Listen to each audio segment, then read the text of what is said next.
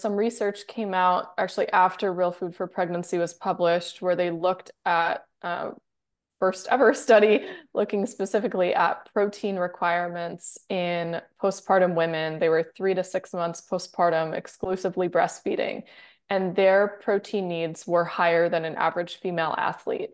Wow. So, uh, uh, one of the major challenges and areas that I would focus on if animal foods are a small part or not a part of your diet at all would be to really to prioritize your protein. And in those instances, I actually would recommend tracking. Um, so how much are you actually getting? And then we have to really kind of get honest with how much of the protein in a food are we actually utilizing, because protein quality in plant foods, like how much our body can utilize, Mhm. is significantly less than for animal foods, which means you may need to aim even higher than an average female athlete to make up for the fact that some of that won't be bioavailable.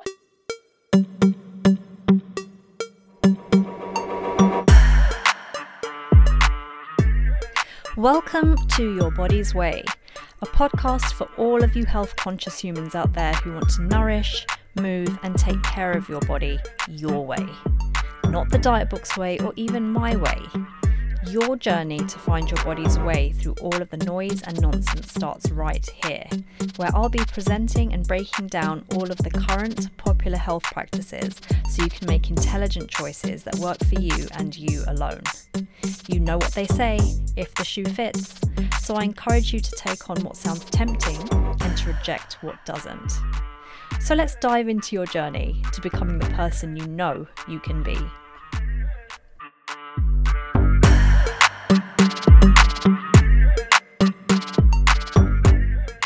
Hi there, welcome back to Your Body's Way. I'm Tamara Walpole, your host, and I'm going to be introducing you to a fabulous guest today.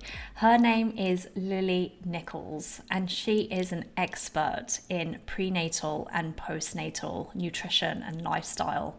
She helps women across the world to heal from their pregnancy and to have the best experience that they can. She's a registered dietitian and a nutritionist. She's a certified diabetes educator. She's an international speaker and she's an author, amongst many, many other things. We had an absolutely fabulous conversation about postpartum health because so many of us have had kids and we feel like we haven't recovered fully. So not just the postpartum period of the 12 months after having a child, but also going forward after that. And I don't know about you, but I'm really struggling with that side of things. I know that I haven't felt the same since having children, and I just have always wondered what I could have done differently in the postpartum period to prevent some of the symptoms that I'm dealing with now. And that is something that Lily dives into in this episode. She talks about how in the postpartum period, how our modern society are just not giving mothers enough time to recover. We're often not eating the right foods and replenishing the nutrients that we've lost from pregnancy and labour. So it's a really interesting conversation, and if you find that you're also struggling after having a child, you feel like your health could be better, and maybe you had a child years ago and you're just not feeling right and you just don't know why, this is a great episode to shed some light on those topics. So it's a great episode. Lily is absolutely fabulous. She's really busy at the moment doing lots and lots of stuff for her work. So I was so happy to get some time with her. So I'm going to be introducing you to Lily right after this ad. I'm just going to cut in here quickly to tell you about an amazing supplement and healthy snack company, Paleo Valley. Have I got a treat for you? I love the way they only use the best ingredients that are ethically sourced for you and your family. And you can't miss the podcast episode number 43 with Autumn Smith, the co-founder of Paleo Valley, because once you listen to it, you'll see that she lives and breathes health for her customers and the planet. My favourite product by far is the grass-fed organ complex. I know organ meats are the most nutritious foods on the planet, but I struggle to stomach them from time to time, right? but I'm not too worried about missing out on essential nutrients like iron, vitamin B12, and CoQ10 because this 30-day supplement has me covered. I couldn't recommend it enough. My eyes actually feel brighter and my cognitive energy has definitely improved after the first month of use. So if you want the same for yourself, click the link in the show notes for 15% off your next order. You can thank me later. Lily Nichols, thank you so much for coming onto this podcast and a very, very warm welcome. I know that this topic that we're going to be speaking about today is so, so important for so many women out there. You are an expert in prenatal and postnatal nutrition and lifestyle health and just how to be your best self when you're going through these stages of pregnancy. And I just thought this would be a really fascinating topic. And I would absolutely adore the opportunity to chat about postpartum, the postpartum phase, or as you would call it, the fourth trimester. Yeah. Because so many women are struggling postpartum, but then also after the postpartum period as well, there are so many women who have had kids, but who never really feel the same afterwards. So I thought it'd be a fascinating conversation, and you're definitely the person to speak with. So Lily Nichols, a very warm welcome. How are you doing today? I'm doing great. I love talking about postpartum, so I love that topic. It's near and dear to my heart. Right. You have a child of your own, don't you? Do you have one? I have two Oh, you children. have Yep. two, right? Because I looked Mhm. on your website and I saw one, and I was like, okay, so she must have one. But so you have two, right? And what are their Yes. ages? hmm My oldest is almost 8, and my younger one is 4. Wow. Okay. So in general, so I have a question for you because for me, I have two children as well. I have a child who's 2, so it's quite tough time. Yep. And I also have a 5-year-old. hmm So I'm technically out of the postpartum period, technically, Right. but like so many women, I feel like I'm not quite the same as I was before I had children. So my first hmm question, just out of interest to you, how do you feel after having kids? How are things for you? Yeah. Kids are older now. Like, how are you doing? Well, interestingly, I mean, so first off, I'll say, I don't know that we're meant to be return to being the same person after we have kids. Interesting. Um, there is a transition in your just mindset and way of being in the world from like maiden world to motherhood. And I think we need to like normalize and also like celebrate that transition. It's a good thing to be a different person, to embody a different way of being when you become a mother. I mean, you can't go back to being a maiden. You'll try to fight with it, and people will really wrestle with it, but it's ultimately a positive thing, and the only way out is through. So I'll just throw that out there. I think the transition is a good thing. Um, whether or not you feel like yourself or how I'm feeling now, I mean, I think certainly there's many different phases that you go through. Like I even teach a professional webinar in postpartum recovery and nutrient repletion, and I extend the timeline out all the way to 2 years because I think you really do need like a full 2 years. I mean, a lot of immediate stuff is going on in that first week or 2 weeks is like massive transition. The first month, the first couple months, like when you start introducing solid foods to your baby, like all of these things are big milestones and big shifts, but it really is a gradual healing process. So, well, no, I don't really feel like postpartum and feel more like myself, and I'm getting more sleep now, thankfully. Um, I don't know if it's my kids or other or just the way that I experience motherhood, but the when your kids are really young, they need you very intensely, and that gradually they need you less and less over time, but that kind of comes in waves, right? So I remember the first time I could like actually lay my baby down and they napped kind of for a little while, not on me, and like, wow, this is amazing. Or when they start becoming mobile and you don't have to physically go to them and move them from place to place, like they can start moving themselves and then they start walking. Like they keep getting these layers of independence, which to you is so freeing. Like, oh my gosh, I don't have a baby in my arms at all times. Like, but I've actually found, you know, maybe I just have more patience for the newborn or early toddler phase. I find it a bit more challenging in the older toddler phase when, um, they're fully verbal. They sort of know good behavior from not so good behavior and good manners from not having good manners. But they still ultimately their brain is not developed to the place where they can fully regulate like an adult. And I find that gets challenging for me. I really have to practice the patience. Age 4 in particular has been one of the more challenging phases with both of my kids. So my younger one's 4, so I feel like I'm very much in it. And some days are really wonderful and some days are really challenging. And it's just, as a parent, there's a lot of negotiation.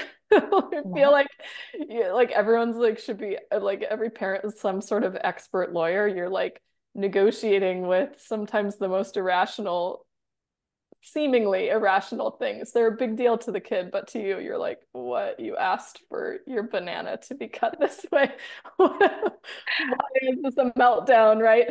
Um, but yeah, I think for me, it's like about sort of building that resilience and patience for those stages and trying to not get tired of like how much you really do have to repeat yourself as a parent Right. calmly, patiently. I am not always perfect at not losing my cool, to be fully real. But yeah, I find this stage is it's not as physically demanding on my body, but emotionally and mentally, I actually think it's more taxing the later toddler years. Like terrible twos, like twos were fairly easy with the kids. When they're not fully verbal, you can't really get mad at them for like throwing a tantrum, right? They can't express what they want. Like once they're at the age where they can express what they want, it's just like, and then they choose not to. You're like, just use your words, honey, yeah. I don't know about you, but I just find that my resilience to stress was a lot better pre-kids. So if I was going to get stressed before kids, I think I feel like chemically my body was able to handle it better. Like there must be some sort of chemical reason why. But since having children, my resilience is a lot less. So, when I get Yeah. stressed, I fly off the handle. And Hmm. when I get stressed, I'm shaking and I'm kind of like I'm a lot more likely to compound the stresses like one on top of the Uh, other. Oh, now this yeah. is happening, now this is happening. So it's almost like my body isn't dealing with the stress as well. And Yeah, I feel like that is definitely linked to having kids and whatever happened in my body during that time. um it's a stressful time, like it's a really hard it time is. for parents. And another question actually that came to me, for you who is a successful entrepreneur, you have programs, you have books, you have, so many clients and so many things going on now, and you're a leader in this field. How are you dealing with balancing entrepreneurship with motherhood? Well, I will say that I mean, part of the freedom of being an entrepreneur is that you can choose how heavy your load is at different periods of time. Um, and some of this is certainly like a privilege. I'm not the sole breadwinner, so I have taken, your business takes a hit, but I did take time off with both kids. I didn't have to ask anybody's permission. I just had to see if it was financially feasible for me to not work for a number of months. So with both kids, I did bare minimal work for like 4 months, really planned ahead for postpartum. Um, Now that's tough. I mean, I already had an established business for many years before I had kids. But I did intentionally like pre-plan and work on a lot of things in advance, book out a lot of clients, or like make sure that I had some like financial padding to allow that. Um, and that again, that's like a in a way a luxury that entrepreneurship affords, but also I'm not getting any subsidized maternity leave or anything from anybody, right? So it comes on you. So I've really just for myself, I had to make the conscious choice that like this is going to be a slower time and to like reduce my expectations. Even as I like eased back into work, I really reduced my expectations on how much I was going to get done. Um, and for me, of course, like when you have one, it's also different than two. With my first one, I could get away with like very little childcare. I did, I mean, I started writing Real Food for Pregnancy at 10 months postpartum after my first. It's unreal. And a lot of that was like, I was like writing and researching stuff on my phone. And then when I'd get like nap time and this child would not be put down, I'd be like, baby wearing, bouncing on a yoga ball, like typing up whatever notes that I had taken on my phone or research that I had found. I'd get my like 15 minutes, 30 minutes, maybe an hour, maybe two here or there, and like just make the best of whatever time I had. But with one, I mean, when that child's sleeping, the house is silent and it's like quiet and you're not interrupted.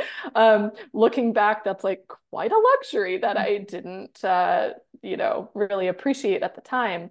Um, and then I slowly started to build in some childcare um, in the home. I mean, we're talking like 9 to 12 hours a week, like That's not not a really lot. enough to fully That's run a not enough. business, Yeah. but enough for the level that I wanted to work and for how much I was comfortable being away from my son at the time. And I absolutely loathed pumping, but we were still breastfeeding. And so I could just nurse, oh, you need to interrupt me and nurse, great. And then like, here's the baby back. And then with my second, well, it got interrupted by COVID. So I was like just trying to come back from maternity leave and establish childcare. And then like COVID hit. So like no childcare, nothing. So that was actually a slower return to work than I had Mhm. anticipated just by circumstance, as many parents found themselves in. Nowadays, I do still, again, childcare, like you have to have some time, uninterrupted time where somebody else is handling the kids. And that's I there's no easy answer on the childcare thing because there's no perfect solution on childcare in the home, out of the home, school, homeschool, this level of nanny, this, part-time, college age babysitter, like there's no good solution. There's pros and cons to all of them. And it is a really challenge. The biggest challenge actually in my business these days has been maintaining consistent childcare. So there have definitely been times when I've been out of childcare for a long period of time, and I'm just like scraping together bare minimum to keep the business running or to keep the projects going that I need to, outsourcing things as much as possible to my team. But there's certain things you can't outsource. Like I wish I could clone my brain. I can't. So I think as a business owner, I've just very much also lowered my own expectations. And I keep, other than right now, where I'm in a very busy time, I try to keep the number of projects and things that I'm working on at the same time as minimal as possible. So people on the outside might be like, oh my gosh, you have these books and you have this program and this Mhm. course and this whatever. Right. And you have to remember, like, this has been over a decade in development. I did not write multiple books at the same time. Those were written like years apart. Programs were launched years apart. The hundreds of blog articles on my website, those have been written over the years. It's not like I'm writing five at one time. So I very much am like, try to maintain the consistency, but do things slow and steady so I don't get completely overwhelmed. Because if my nervous system is a wreck, and there are time periods where you're launching a website or something or a program or a book or whatever, like shit's gonna hit the fan. It just is for a period of time. But I don't like to stay there. So I am pretty unapologetic about just prioritizing like nervous system reset so I don't lose it. Otherwise, like I would just throw in the towel, like burn the whole thing down, you know? It's just like not worth it if I'm not feeling well. And this is a really good lesson to share because, just pacing yourself, um, and taking your time and letting women know that to have their professional life and to have children, it just takes time. You don't have to rush Yes. anything. And that's such a good lesson. And to hear your experience actually is quite reassuring. You're like, look, I didn't do all of this just like that, which so many of us want. These days things come so quickly to us. Um, to know that someone like yourself has taken your time with everything, and it's taken years to get to where you are, is it's quite reassuring. But you were talking about your first book, and I just wanted to bring it up here. It's on my Yes. Kindle, so that's a bit of reflection there, but it's a really fabulous book. This is your first, right? That was actually my second. My Your first one second. was Real Food for Gestational Diabetes. Was that Yeah. your first? Oh, okay. So, Hmm. Real Food for Pregnancy. This is a fabulous book. And I just wanted to start with a quote that I picked up from the postpartum section. So, you say, our busy modern world seems to pretend that once you give birth, you're good to go.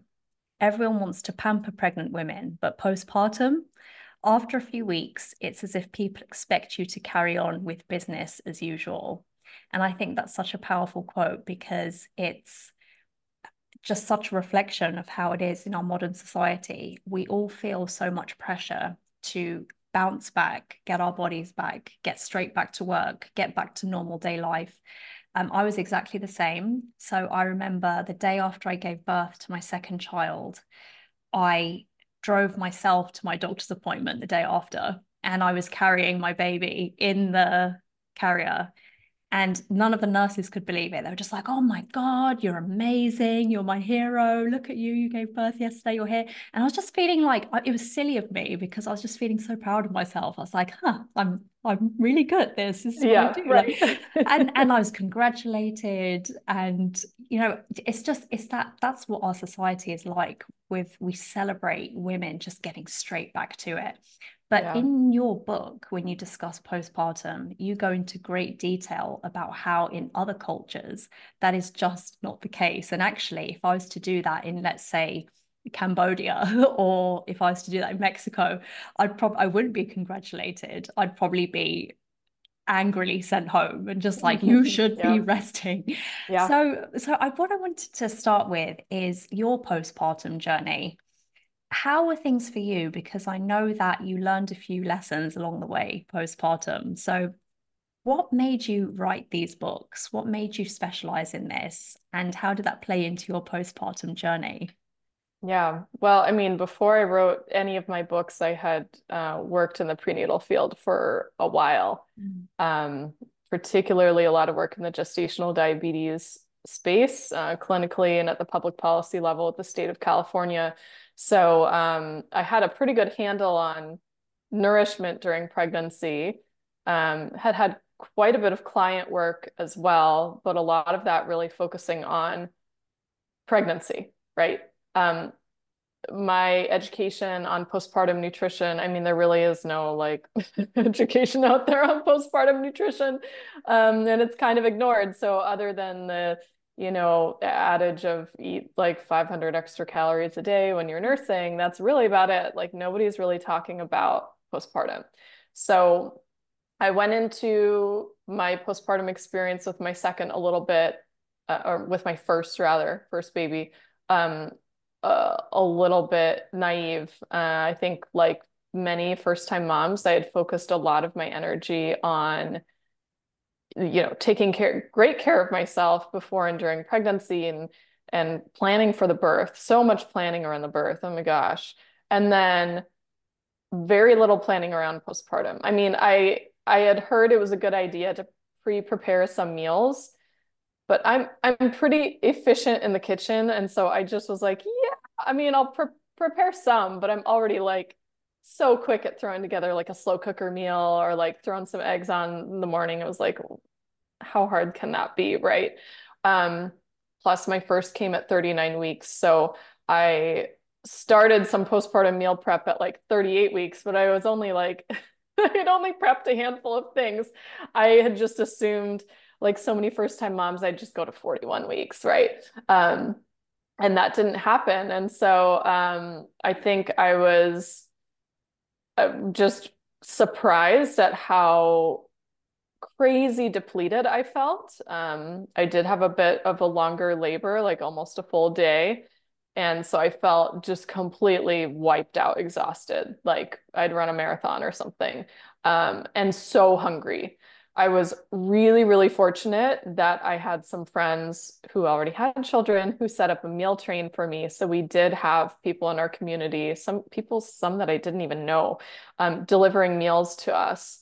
And that was really, really helpful. Even if like the food they're cooking wasn't necessarily my favorite, or some of them knew I was a dietitian, so they're sending me like boneless, skinless chicken breasts and brown rice and broccoli with like no salt, no butter, no any. So we're like adding all the salt and butter and cheese and flavor and calories to things because it like I needed like sustenance, you know.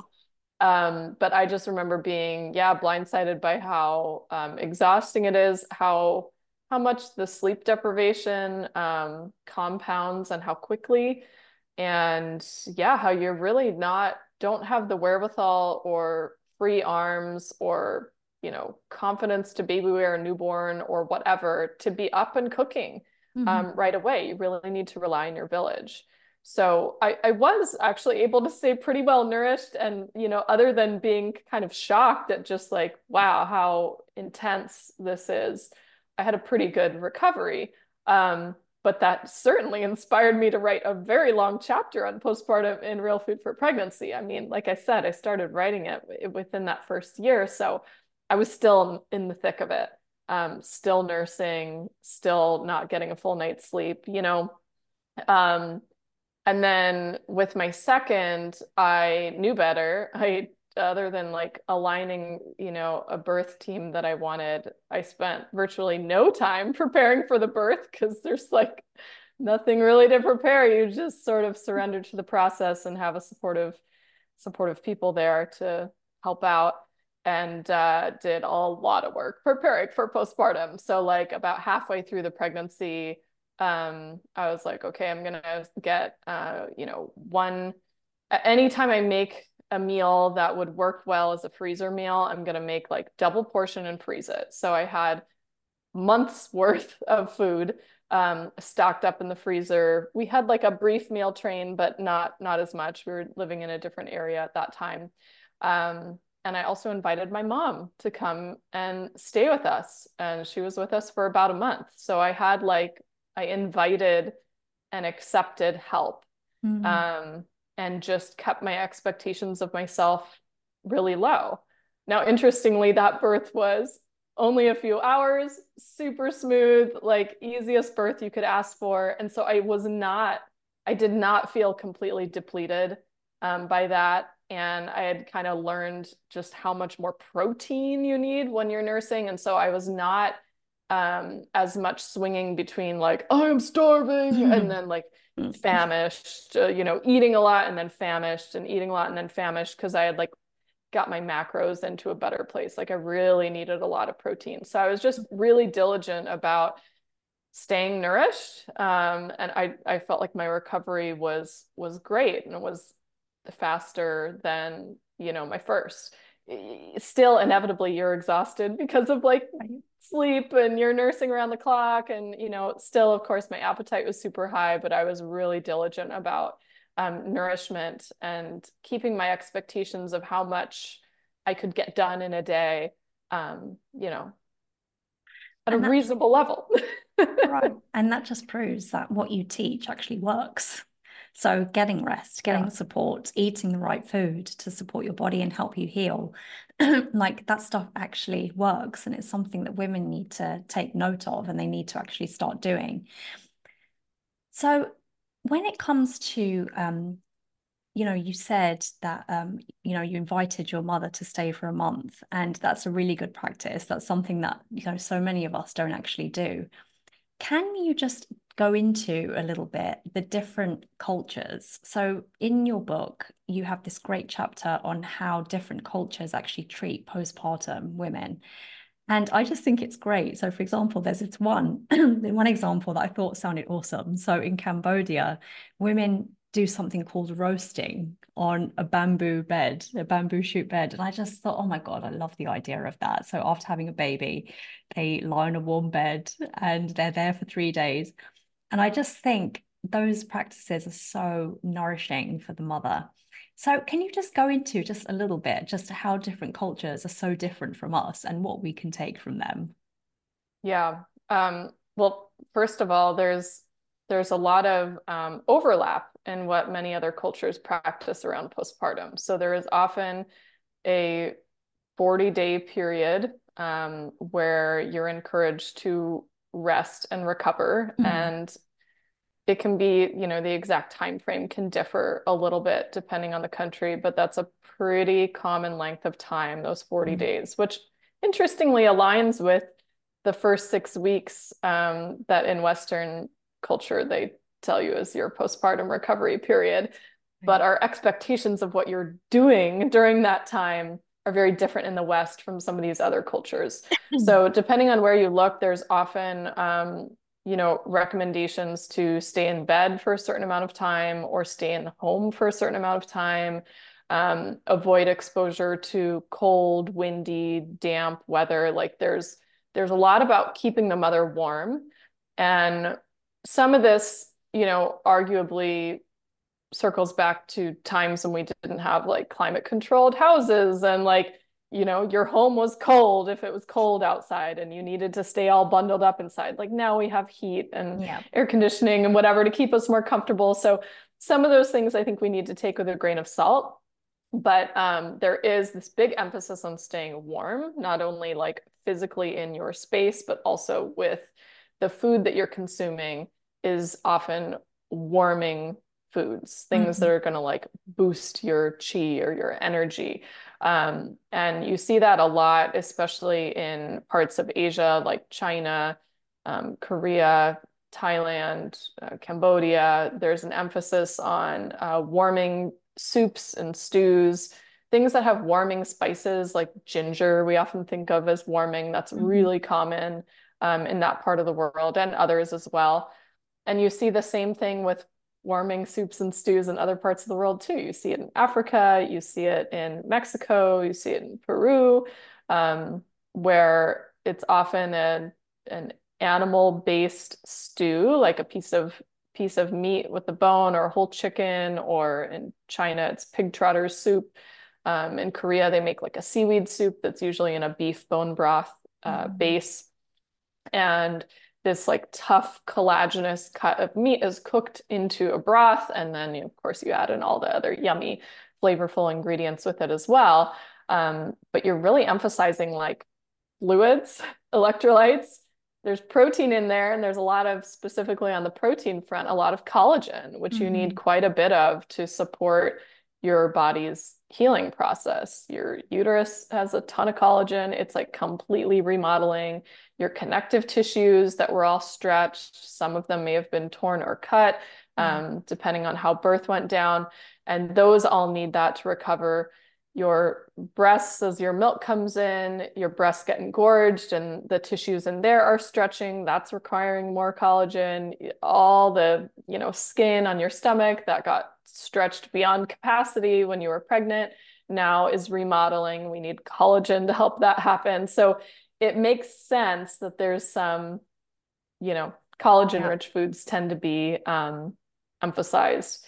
I don't know if you want me to go into like more specifics culture to culture, but I like to kind of highlight the overlap because there really is quite a bit. Yeah. That, I Even mean, if there's that's, differences regionally, it's yeah. like warming foods over cold raw foods, like warming cooked foods, easy to digest, highly nutrient dense, high Mm. protein, are really common thread. So this naturally leads to a question about people's diets? Because you mentioned how different cultures have animal foods as a big part of their diet. So, what would you say to someone who's a vegetarian or they prefer to avoid meat or they're vegan? What would you say to someone in that situation? And they're like, right, well, how do I heal if, I'm not eating Yeah. animal foods? Yeah, I mean it's a good question. I think you also need to kind of level set what your priorities are and just get really honest with yourself with how you feel. Certainly for somebody who's vegetarian, like lacto-ovo vegetarian and has milk and eggs as an option, you Hmm. can include those foods certainly. And those are commonly in parts of the world where those foods are consumed a lot. Those are often included in postpartum menus. Um, I will say that, some research came out actually after Real Food for Pregnancy was published, where they looked at first ever study looking specifically at protein requirements in postpartum women. They were 3 to 6 months postpartum, exclusively breastfeeding, and their protein needs were higher than an average female athlete. Wow. So, uh, uh, one of the major challenges and areas that I would focus on if animal foods are a small part or not a part of your diet at all would be to really to prioritize your protein. And in those instances, I actually would recommend tracking. Um, so how much are you actually getting? And then we have to really kind of get honest with how much of the protein in a food are we actually utilizing, because protein quality in plant foods, like how much our body can utilize, Mhm. is significantly less than for animal foods, which means you may need to aim even higher than an average female athlete to make up for the fact that some of that won't be bioavailable, Mhm. and to include as great a variety of sources within the confines of whatever dietary restrictions you follow, to ensure the best possible balance of amino acids. So there's fewer shortcomings there. So uh, protein would be, a really major place to focus. And I would say for all women, but particularly those who lean more plant-based, continuing your supplementation, Mhm. um, comprehensive prenatal vitamin, source of DHA, if you're not doing fish, an algae-based DHA supplement, because you also need those nutrients. Your micronutrient stores are in the toilet after having a baby. Right. Sorry. They're never going to be, they're never, you're never going to end pregnancy with nutrient stores higher than when you went into it. Mhm. And not only for your own healing, your mental well-being, because we do know there's a lot of nutrients that can impact risk for like maternal mental health issues, but also the levels of micronutrients in your breast milk are, for many micronutrients, not all, reflective of your maternal nutrient stores and or intake. Arguably both, depends on the nutrient and how our body transfers those things into breast milk. But there are really, really major concerns for the baby getting enough, like DHA, for example. Vegans have the lowest DHA levels in breast milk of any population group, or vitamin B12, like deficiency in that can cause permanent neurological damage in 50% of infants who experience this.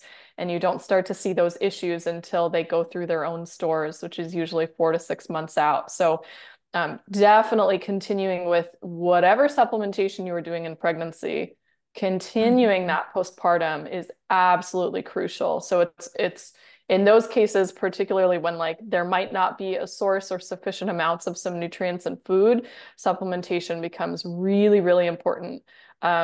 People don't realize, but your nutrient needs during postpartum are higher than during pregnancy. And yet that's the time when people are like, oh, well, my job is done. Yeah. I've built this baby, I I can birthed eat this what I want. I baby, can do what I'm I want. good. Yeah. Yeah. And it's like, actually, this is the time to really like double down on it. Right. And that's hard.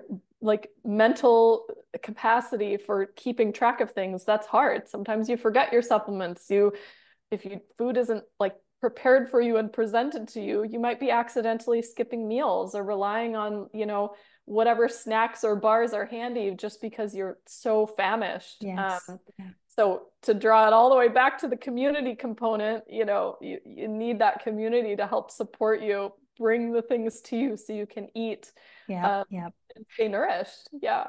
So, what actually happens during the pregnancy and the labor where we do become so depleted? Like, what do we tend to become depleted in, and why? Like, what is happening to our body? Because when we give birth and the postpartum period, I think we're just not educated enough in what you've just said, that we are depleted, that, our micronutrients are at an all-time low and our requirements are at an all-time high, which puts us at immediate disadvantage. And we have to work really hard during that time. And to not replenish can lead to long-term health problems for women, health problems that they're stuck with for good. So what actually happens during that time? What micronutrients are we losing the most during this time?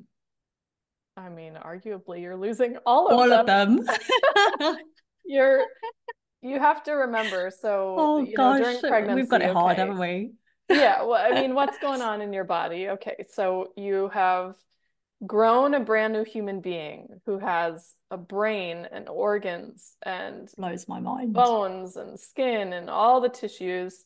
You've grown a placenta, like a Mm, brand new, very large organ. It's arguably very similar to a liver in it's many of its huge. functions, and it's Yeah. huge. And it kind Yeah. of looks like liver. It's like Yeah. if your placenta's healthy, it's like rich maroon color, right? Yeah. And fairly large. And then your body has undergone a ton of adaptations in order to facilitate this baby's growth. Your circulatory system has changed, your hormone production has changed, your thyroid produces, 50% more thyroid hormone throughout pregnancy. Your uterus, goes from the size of a pear to the size of a watermelon. All of your connective tissues and skin have stretched to accommodate that. It's wild what the body has done. All your internal organs reorganized to Mhm. like allow that baby to grow. And then, of course, birth itself is any combination of like a, a marathon, possibly a marathon with abdominal surgery at the end if there's an emergency C-section, or a C-section alone is major abdominal surgery, which if you have surgery, how long do doctors usually recommend you recover and rest? I mean, often like 6 weeks or In so, the but hospital, yet you yeah. need to Right. be, 24/7 caring for this baby, often with insufficient care for yourself. Um, and then postpartum, okay, when baby is born, there's a dinner plate size wound inside your uterus left by the placenta when it detaches. That needs to heal. Your hormones go through the most dramatic shift that they Mhm. will ever go through in your lifetime, where you like are switching from hormones of pregnancy to hormones of lactation. Your Mhm. thyroid gland needs to completely remodel. Your breasts are undergoing massive changes as your milk starts to come in. It's wild what your body is doing. Not to mention you've just like loaned a whole bunch of nutrients to this baby, and then you're going to continue Mhm. to share that nutrition with your baby via your breast milk if you're choosing to nurse. And that is arguably a greater nutritional depletion even than the pregnancy itself. I mean, breastfeeding is just a huge drain on your resources. Just from energy needs alone, your energy requirements for lactation I are mean, much higher than they are for pregnancy. just you like going through that, it just emphasizes how much our body goes through and how much we need to recover and we need to look Yeah. after ourselves after that phase is so, so important. Otherwise, that's why so many women don't feel the same ever again. Like, not just because they're mothers and because they have a new role, but because physically they just haven't topped up over the years. They just haven't Yes. topped up. How long do you think it takes for a woman to top up after having a baby? Like realistically, I mean, I'm of the opinion that it's a full 2 years two to really years, fully yeah. recover. Mm, Your most intense period of recovery, arguably, is in that first 3 to 6 months, hmm and in that first year. especially in cases where you're continuing to breastfeed beyond that time point. I mean, there's a continual drain of your of your energy and micronutrients via your milk. Breast milk doesn't suddenly become nutritionally hollow after a certain time period. Like you're Mm-hmm. still transferring energy, nutrients, vitamins, minerals uh, through your milk.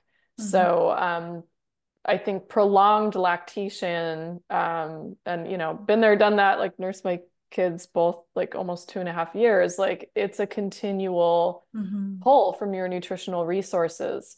Um, so yeah, I do recommend giving it a full 2 years. The Mm-hmm. like level at which you need to focus on repletion certainly probably declines over time depending on how voracious of a nurser your Yes. toddler is, right? So Yeah. some babies they take to solid foods fairly quickly and nursing becomes less interesting to them. Other kids don't take to solids quite as well or still really want to nurse quite a bit. And so the more you're nursing, the more of a drain that is on your resources. So yeah, it depends.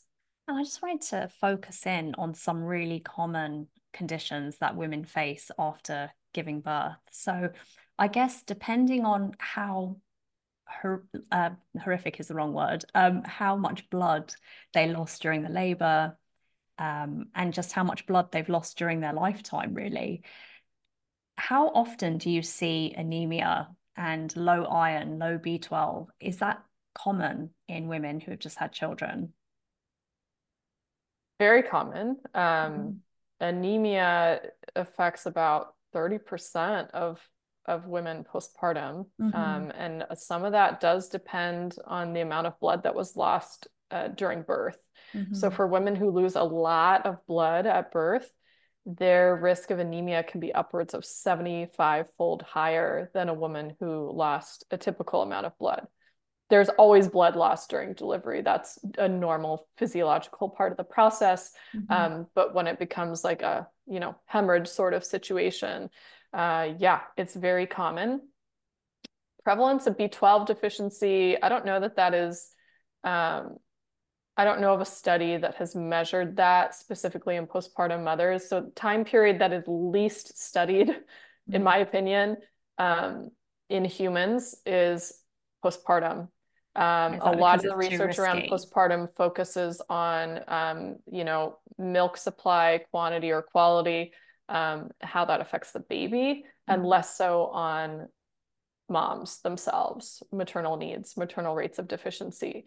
Um, B12 deficiency is more common among people who are not consuming B12 rich foods. So we Mhm. certainly see it at a much greater rate in vegans primarily, slightly less so in vegetarians, and then it's less common in omnivores because you get your B12 from animal foods. Mhm. But a lot of it is depends on diet or whether you were supplementing and whether you were supplementing with a sufficient amount. Mhm. I should like throw out there that there's some research showing that the vitamin B12 recommendation should probably be at least tripled for pregnancy and lactation to prevent a deficiency in mothers.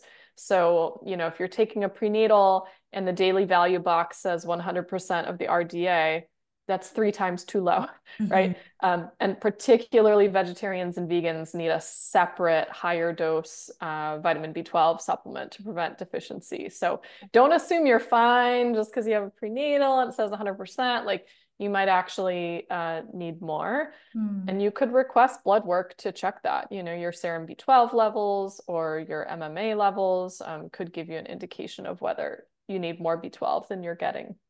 And would you say that low iron and anemia, would you say it's underdiagnosed? And a lot of women are walking around postpartum, coming back with normal blood work for their iron levels, but they've got all of the symptoms of anemia. Do you find that it's an underdiagnosed condition and that all women should take it seriously, all of them? Like when they've given birth, it makes sense to try and replenish your iron stores. And if so, how would you recommend she goes about doing that? Yeah, well, I don't think many providers are really checking labs Mm. early on. I mean, arguably, if you're going to check anyone's labs in the first like month postpartum, we're all deficient and everything. Yes, yeah. Um, so you probably don't even bother until maybe 6 weeks out. If you're feeling really like woozy, low energy, I mean, certainly go in and get it checked sooner. There can be a lot of potential reasons. Anemia is one of many Hmm. that could be playing a role there. But you know, anemia is and iron levels and everything, it's really tricky. A lot goes into red blood cell production beyond just iron. So you can be anemic even if your iron is fine, although I think most postpartum women are probably would benefit from some more iron-rich foods. Um, we need to think about complementary nutrients, though, as well, that can improve like iron utilization and support red blood cell production. So just taking iron doesn't necessarily fix the issue. And depending on the type of Yeah. iron can really be a not a great idea in early postpartum because they could be very constipating. And the last thing you want to be early postpartum is Right. constipated. Yeah, no, you don't So want to be like pushing out of caution, that. Yeah, yeah, no more ferrous pushing. sulfate, ferrous fumarate, like I would not be taking those postpartum. If you need to take an iron supplement, an iron bisglycinate would be good, or recommending a food source iron. So with your iron-rich foods, the ones that have highly bioavailable iron, which are animal foods, they also contain the cofactors that you need for that red blood cell production. So they also contain B12, riboflavin, folate, copper, vitamin A in the retinol form. Did I say B12? Probably already said B12. Um, and glycine and certain proteins that are also needed for that red blood cell production and the production of heme. Mhm. And they contain iron in the heme form, so your body can really readily utilize it. So you see actually in quite a few postpartum traditions, there is an emphasis on organ meats and red meats. Organ meats would be the highest possible in iron, B12, like all the nutrients you need for the red blood cell production. So, and I know for me personally, like I make this grass-fed beef meatloaf that has hidden liver in it. Like there's Oh, liver lovely. pate in it. Yeah. And I craved that Mm, both times postpartum. not Luckily, surprised. I had like taught my husband how to make it. So I was like, make the meatloaf. Like you're like so weak and Make the like meatloaf. feed me. Yeah, and you know, of course, have like a triple or quadruple portion because you're just so hungry. Yeah. Um, but yeah, I would just highly recommend emphasizing those iron-rich, B12-rich foods. If liver, organ meats, red meats off the table, shellfish like oyster, clams, mussels are also really high in B12 and iron. They're not quite as high in vitamin A, but they still have some. But you really, really need those nutrients Yeah. for that to those all those processes in your body to get back on board, rebuild your blood supply, rebuild your iron stores and nutrient stores. And are you a fan of organ meat supplements? Because I'm quite a fan and I take them whenever I'm not eating my organ meats. I make sure I take my supplements as well. I know they're not as effective as eating the real thing, but if someone can't really take the taste or they just find it difficult to eat organs, I think it's quite a good alternative to make sure Yeah, you're getting in those nutrients that you're missing out on. absolutely. I think it's a Mm, perfectly fine replacement. You know, you'll have a certain amount of possibly like B vitamin loss mm, in the freeze drying process. But otherwise, the iron should be intact, that's for sure. And you'll retain most of the micronutrients because they're freeze dried. It's a low temperature process. So I do think that's a perfectly fine stand-in. mm. I do if I'm eating like liver that day, I'm not going to take an organ supplement, but when you're postpartum, you probably would be just fine having a Yeah. double dose. Like Yeah, you'll you can probably probably be do it. fine. We're not worried about like overdoing it during the postpartum period usually. Yeah, those are a good replacement. So, you yourself, I know that you're quite a fan of low carb eating, not necessarily during pregnancy or postpartum, but in general, it's something that you recommend to people, and you've done some work on it, and I've seen the lectures as well. So for women who may be in a rush to lose weight after giving birth, um, and therefore low carb and low calorie is very likely during that time, and therefore ketosis can possibly kick in. What is ketosis safe for a woman who is breastfeeding?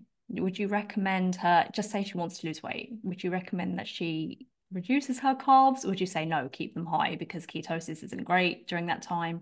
What's your advice usually?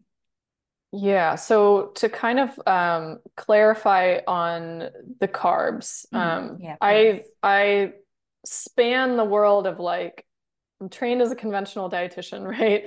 But then all the like holistic, real food, ancestral nutrition side of things. Right. And so when I'm talking about, um, I've written a lot about low carb. This is in context of the dietary guidelines that tell you 45 to 60% of your 60%. calories should be Right. Yeah. carbohydrates. It's a very high carbohydrate Very diet. high. Yeah. And so I'm a fan of what I call a moderately low carb diet. I don't think we need anywhere close to what the guidelines recommend, Yeah. unless you're like an athlete and you Mm, really are burning that much energy, then sure.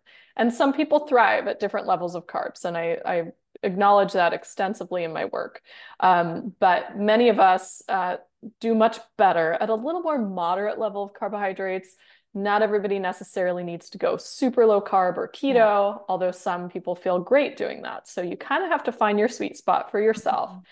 When it comes to postpartum specifically, that is a time when low carb is certainly controversial because your energy requirements are so high. Mhm. If we're thinking of carbohydrate intake in terms of, you can look at it in terms of grams. Like I've counted, I had, 75 grams of carbohydrates per day. Or you can look at it as a percentage of your energy intake, right? Like am eating 30% of my calories from carbohydrates. When you're postpartum and your energy needs are, again, the general Much bigger. ballpark is Yeah. 500 calories higher per day, even if your percentage of calories from carbohydrates stays equivalent, that means the grams of carbohydrates you're eating is higher, right? So people who arbitrarily try to stay really low carb, I mean, if you are adapted to that way of eating, it may work fine for you. But when I see it being a problem is when people are not typically eating low carb and they go on some sort of a crash diet where they're coming from like 200 grams of carbs per day to like 30 Yeah. overnight. Your body is not adapted to make that change that quickly and maintain your milk supply. Mhm. Okay. Like you're switching how your metabolism is working a little too quickly. On top of that, when you eat low carb, your metabolism becomes more efficient. This is why it often helps you lose weight and you naturally burn more calories. That means if you want to maintain your energy intake and supply, you actually need to eat more calories. But when people are going low carb, they're usually doing the opposite. They're Yeah. eating less. Yeah. And so it's compounded. You've gone low carb and low calorie at the same time. You're not getting enough food to Mm. heal, to recover, to maintain your milk supply.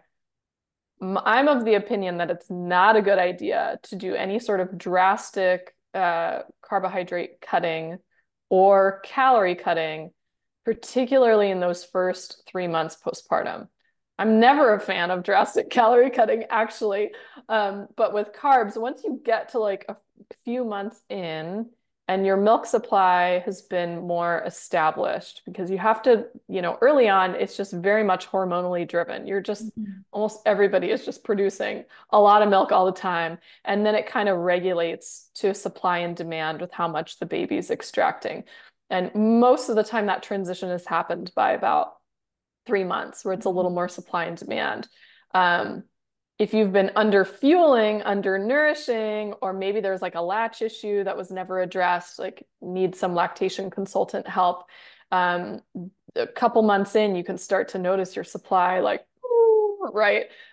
So that's why I say like you want to make sure you've really established a good supply. And then if you do want to consider going lower carb, um, do so gradually. Don't do it really quickly. So From three just months approximately. over a couple weeks, a Yeah. couple months, just like, okay, I am used to having fruit as a snack, and now I'm going to have a, cheese Mhm. stick and some almonds for my snack or something. I'm just giving an example. Or maybe a half portion of fruit plus those other more protein, fat rich items. But don't just drastically go keto overnight. Mhm. I've seen it not work out well. At the same time, the people who do great keto and have maintained it, during their pregnancy, during postpartum, they oftentimes can maintain normal supply, everything's fine. Yeah. It's what your body is adapted to. So just be gentle with yourself. Don't go on crazy crash diets. And please, for the love of God, do not cut your calories super significantly. You need that nourishment and it'll come back to bite you. Mm. Like you may drop a few pounds here, but your metabolism is going to be shot. Your thyroid's going to be shot, and you're going to be paying the price a year or two later with hypothyroidism and other issues. Like you want to nourish yourself in order to support your metabolism over time. Mm. And we have to get over this idea that you need to lose the weight uh, super quickly. Yeah. Like I lost the weight more slowly the second time around intentionally because I was really, really trying to stay well nourished and I felt great. I was like, this is so much better than losing the weight right away. Yeah. This is Why? so much better. I'm so glad this is coming off more slowly. I have more energy. I feel alive. My like mood is better. Everything is better when you let the things happen gradually. Not that Yeah. I tried to lose the weight quickly the first time. I just like first babies, I think sometimes you can lose it quicker, but also like I think I wasn't I didn't even acknowledge how much you really need to stay nourished, like you learn through doing a little bit. You Yeah. learn through trial and error that first postpartum. Yeah. And that's why your book is so helpful because anybody who's doing this for the first time, then your book has everything they need to know about how to do this safely. Like they don't need to make that a mistake with the first, or they don't need to Exactly. learn from the first. Um, but can I just ask, why do you think women are having this pressure to bounce back? Where do you think we're going wrong as a society? Where are we getting this influence from? Like, what's Across the happening? board. Media, family, Hmm. movies, social media is full of all Yeah. sorts of, I don't know if you follow any of those accounts that kind of reveal the image editing and stuff that some of these influencers will use to No, edit but I their feel like I should. body. I feel It's like that'd be quite crazy. good for my soul if I I think follow an account like that.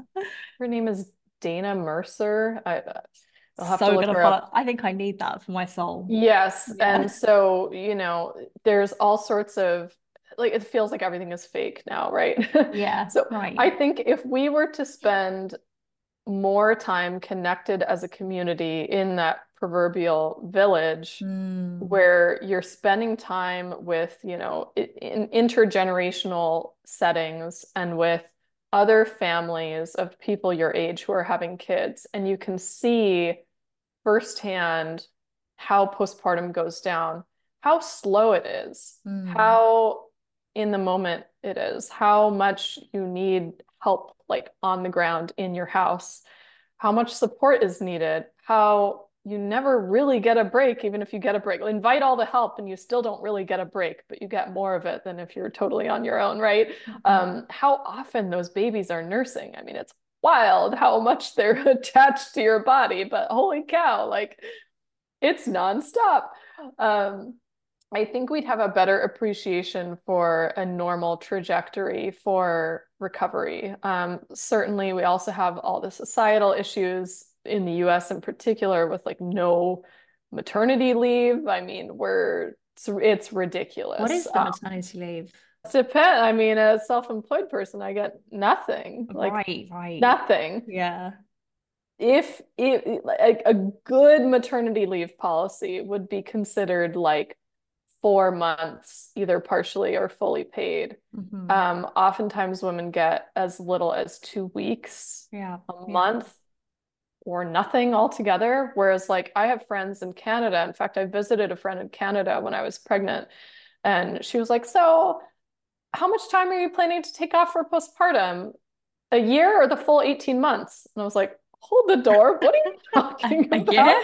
let alone And 18 months. yeah, apparently that you can get like you have job security for like you're guaranteed to get your job back for like a year and you get full, hopefully That's I'm true not in the misquoting, UK as well. like full payment, or you can choose to take that over 18 months. So your 1 year salary over 18 months and still job security that you could get your job back. I believe in the Here, UK it's a year, but your yeah, pay is less and less over the months, and then they okay, stop paying you after a certain month.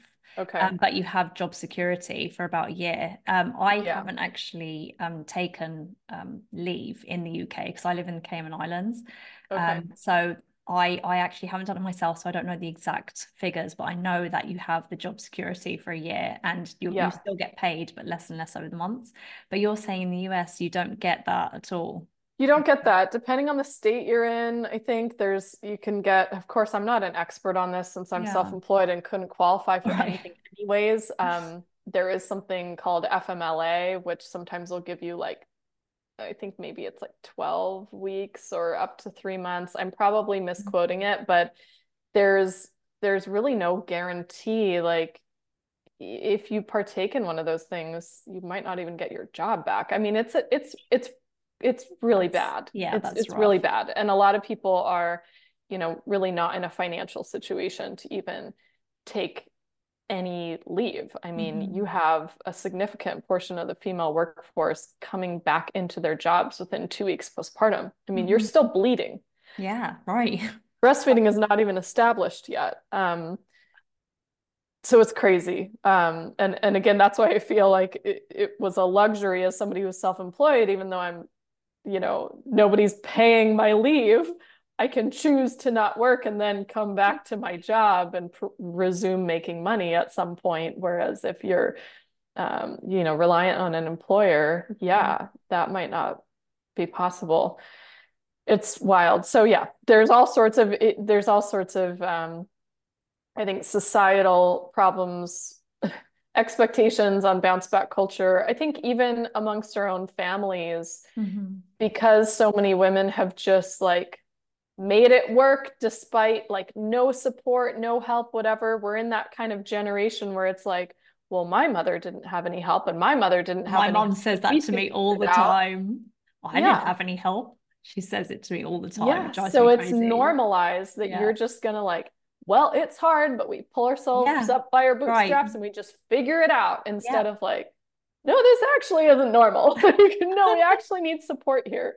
There's this Yeah. little kind of passage in your book where you mention how a Korean lady in the US, she gave birth in the US and she was surprised at how after 7 days her friends and family came round to visit the baby, but they were all about the baby and not much about her.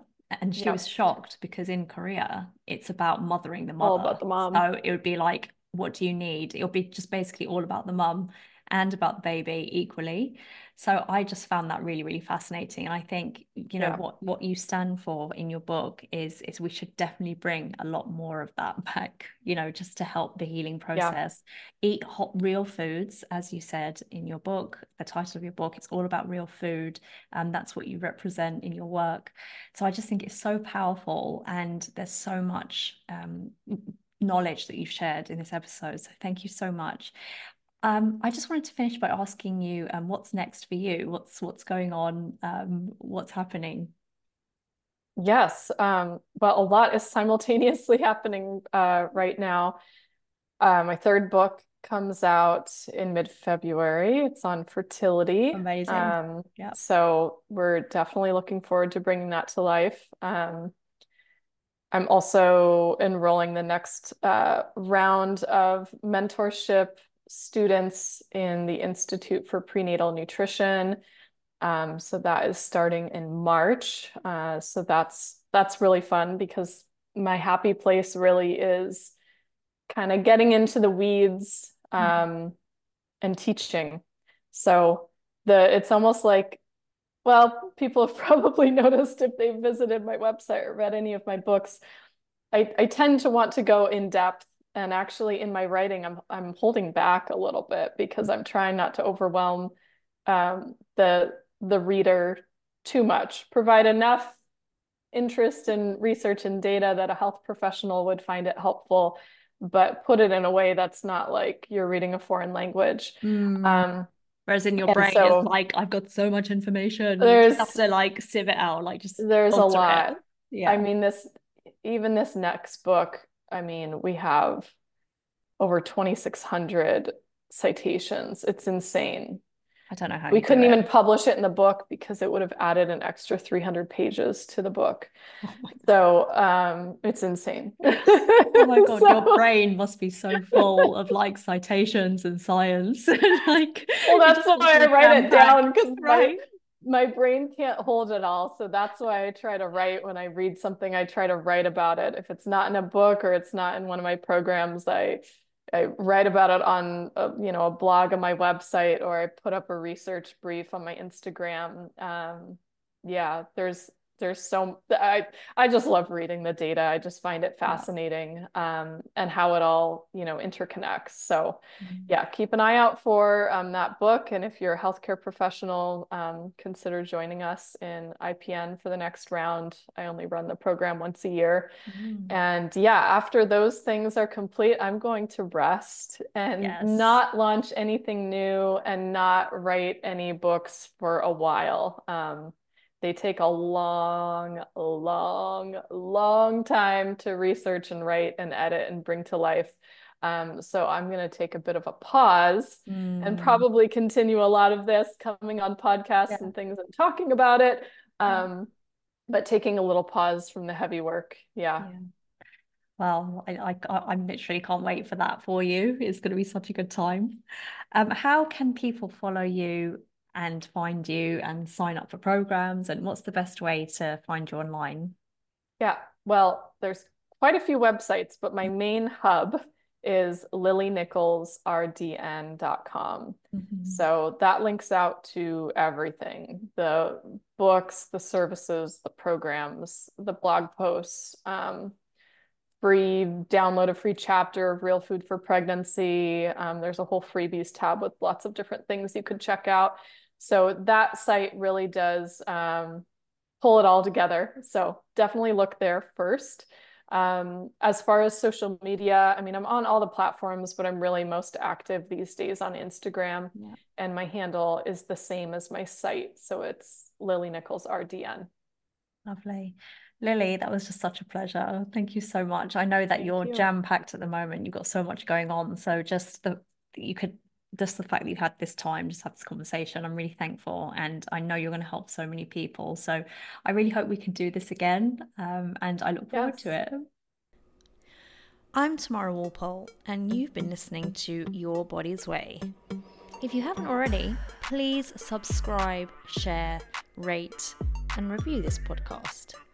You can find me on Instagram as Tamara Walpole Nutrition. Join me next time for some more juicy information on how to help you on your journey to your best self yet. Your body's way is the only way. Chat soon.